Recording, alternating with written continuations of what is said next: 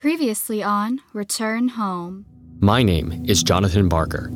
After 5 years away, I returned to my hometown of Melancholy Falls after receiving a mysterious phone call. Jonathan. Return home. Along with my best friend Buddy, I found that larger forces were at play. I was a pawn for the Society of Shadows in their fight against the coming darkness. Serve the shadows! Serve the shadows! Though beyond our control, our first outing put many people in danger, and Buddy almost lost his life. Take this, you calamari son of a bitch! While we did close the portal, we also lost Zane, the only clue we had into what was going on in town. Get off of me! No! Not in there! No! To make matters worse, Amy Reynolds came back into my life. I didn't know you were back in town. Now, I begin the journey to unravel the mystery of what my hometown has become, or has always been. Let's go find the weird. It's time to return home.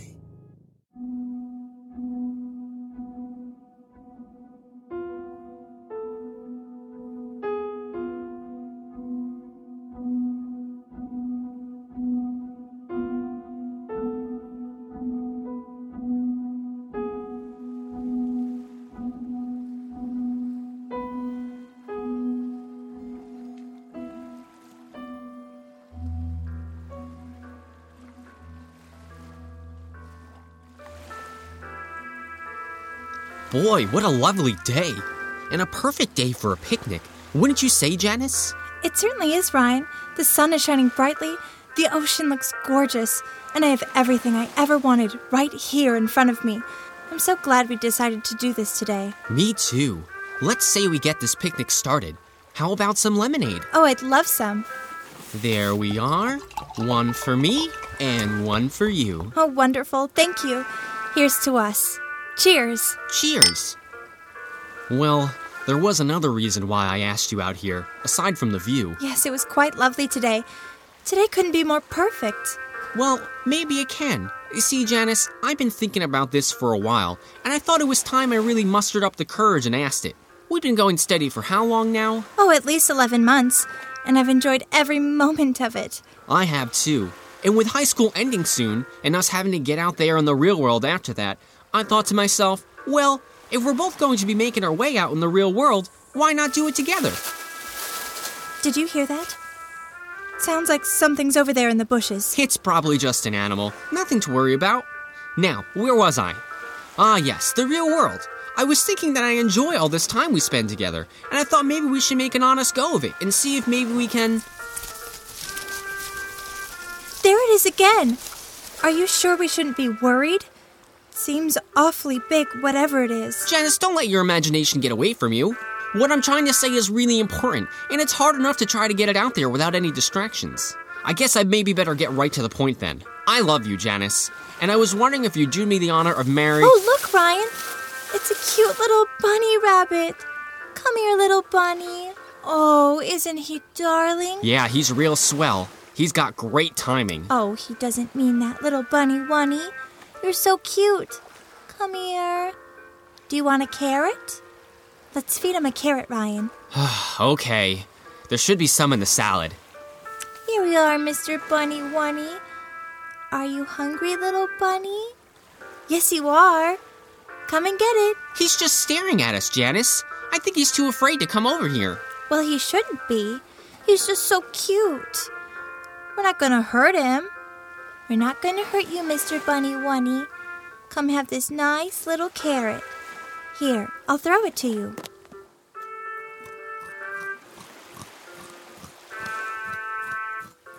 He certainly seems to have enjoyed it. Someone seems to be warming up to him.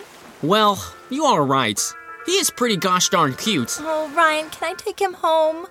Pretty please. I've never seen a bunny by the ocean before. Do they like seawater? I'm not sure, but I don't mind. I've never read about that in National Geographic. I'm sure it's because he smelled our food. Well, in that case, come on over, Mr. Bunny. There's plenty for all of us. Come on over, Mr. Bunny Wunny. We're not going to hurt you. You're just too cute and fluffy for that.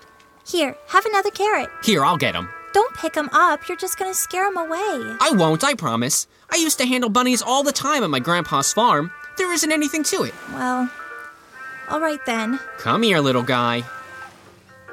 Here we go. Oh, aren't you two just darling? See, he likes me. He just wants to nuzzle me and cuddle me, and Oh, what are you doing there, mister? Oh, get it off! Ryan? Get it off me! Why is he doing that? He's fighting Ryan! me! Get him off! Stop it! Get him off me! Stop it, Bunny! Ow! Get off of No, her! get off me! He's fighting me! Get him off! Ow! No, my face! Not my face! Help me! Help me! Mr. Bunny Wunny, get off my finger!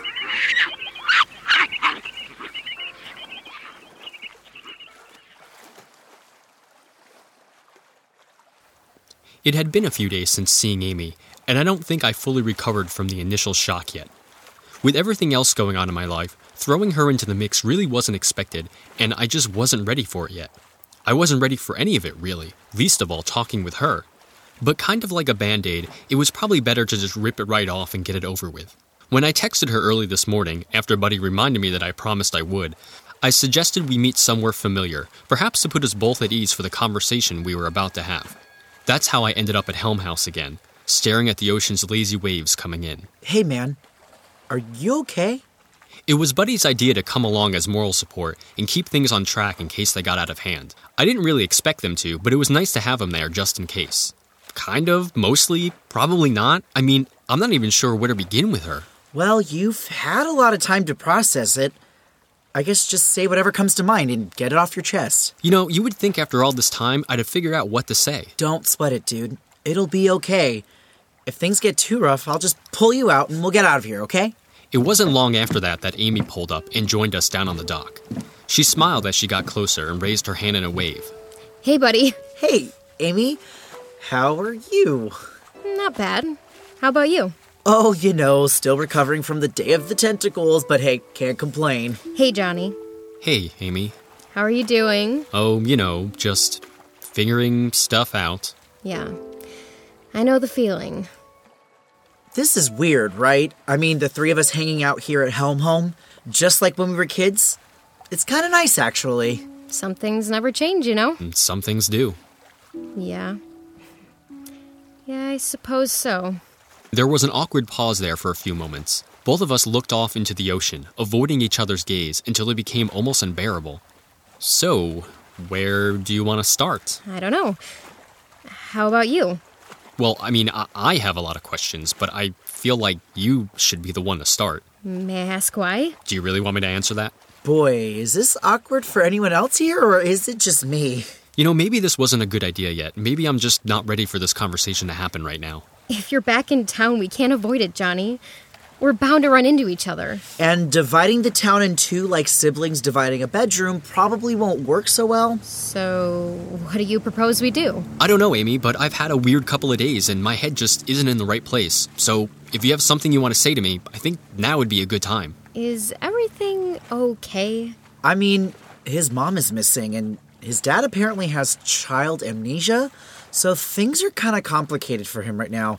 Not to mention that the Society of Shadows are just... Enough, buddy. She doesn't need to know all that. Wait, what? I just thought it would help if she had the full picture of what was going on lately. Maybe you're right. Now isn't the best time to do this. We can find some time after you've settled back in and we can... Oh, no. I'm not planning on staying here forever. You're not? You're not? Oh, no. I plan on doing whatever I need to do and then getting out of Melancholy Falls for good. Oh. Yeah. Now's definitely not the time. I'm gonna get going. Amy, wait. She turned to walk away but stopped dead in her tracks.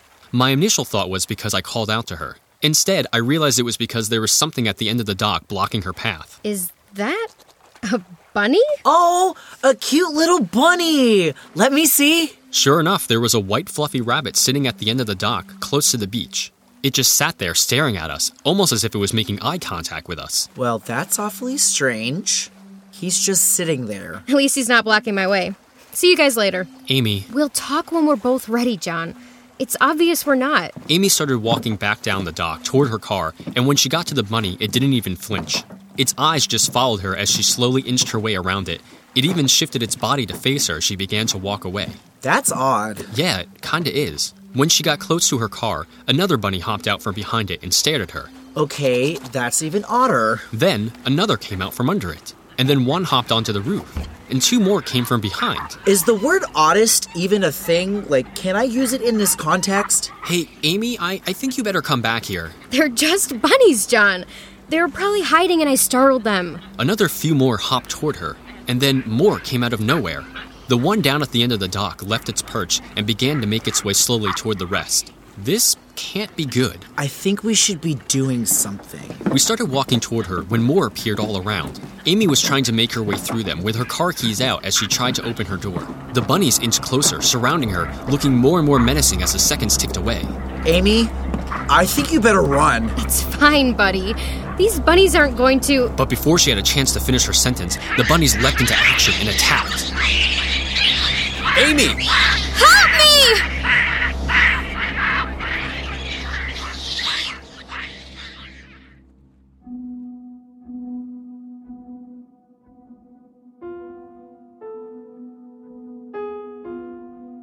Return Home, Episode 3, Running Wild.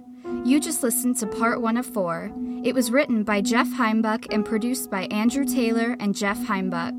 It featured the vocal talents of Audrey Faith Weaver, Forrest Orta, Alyssa Retorno, and Jeff Heimbuck. The original musical score was by Corey Celeste. You can find out more about the show by visiting our website at returnhomepodcast.com. You can also follow us on Facebook at facebook.com/returnhomepodcast and on Twitter at returnhomeshow. If you've enjoyed the show, please consider supporting us by leaving a review on iTunes or contributing to our Patreon at patreon.com/returnhomepodcast. Questions? Comments? Attacked by a herd of adorable bunnies? Send us an email at returnhomepodcast@gmail.com. We'd love to hear from you. Until next time, pleasant dreams.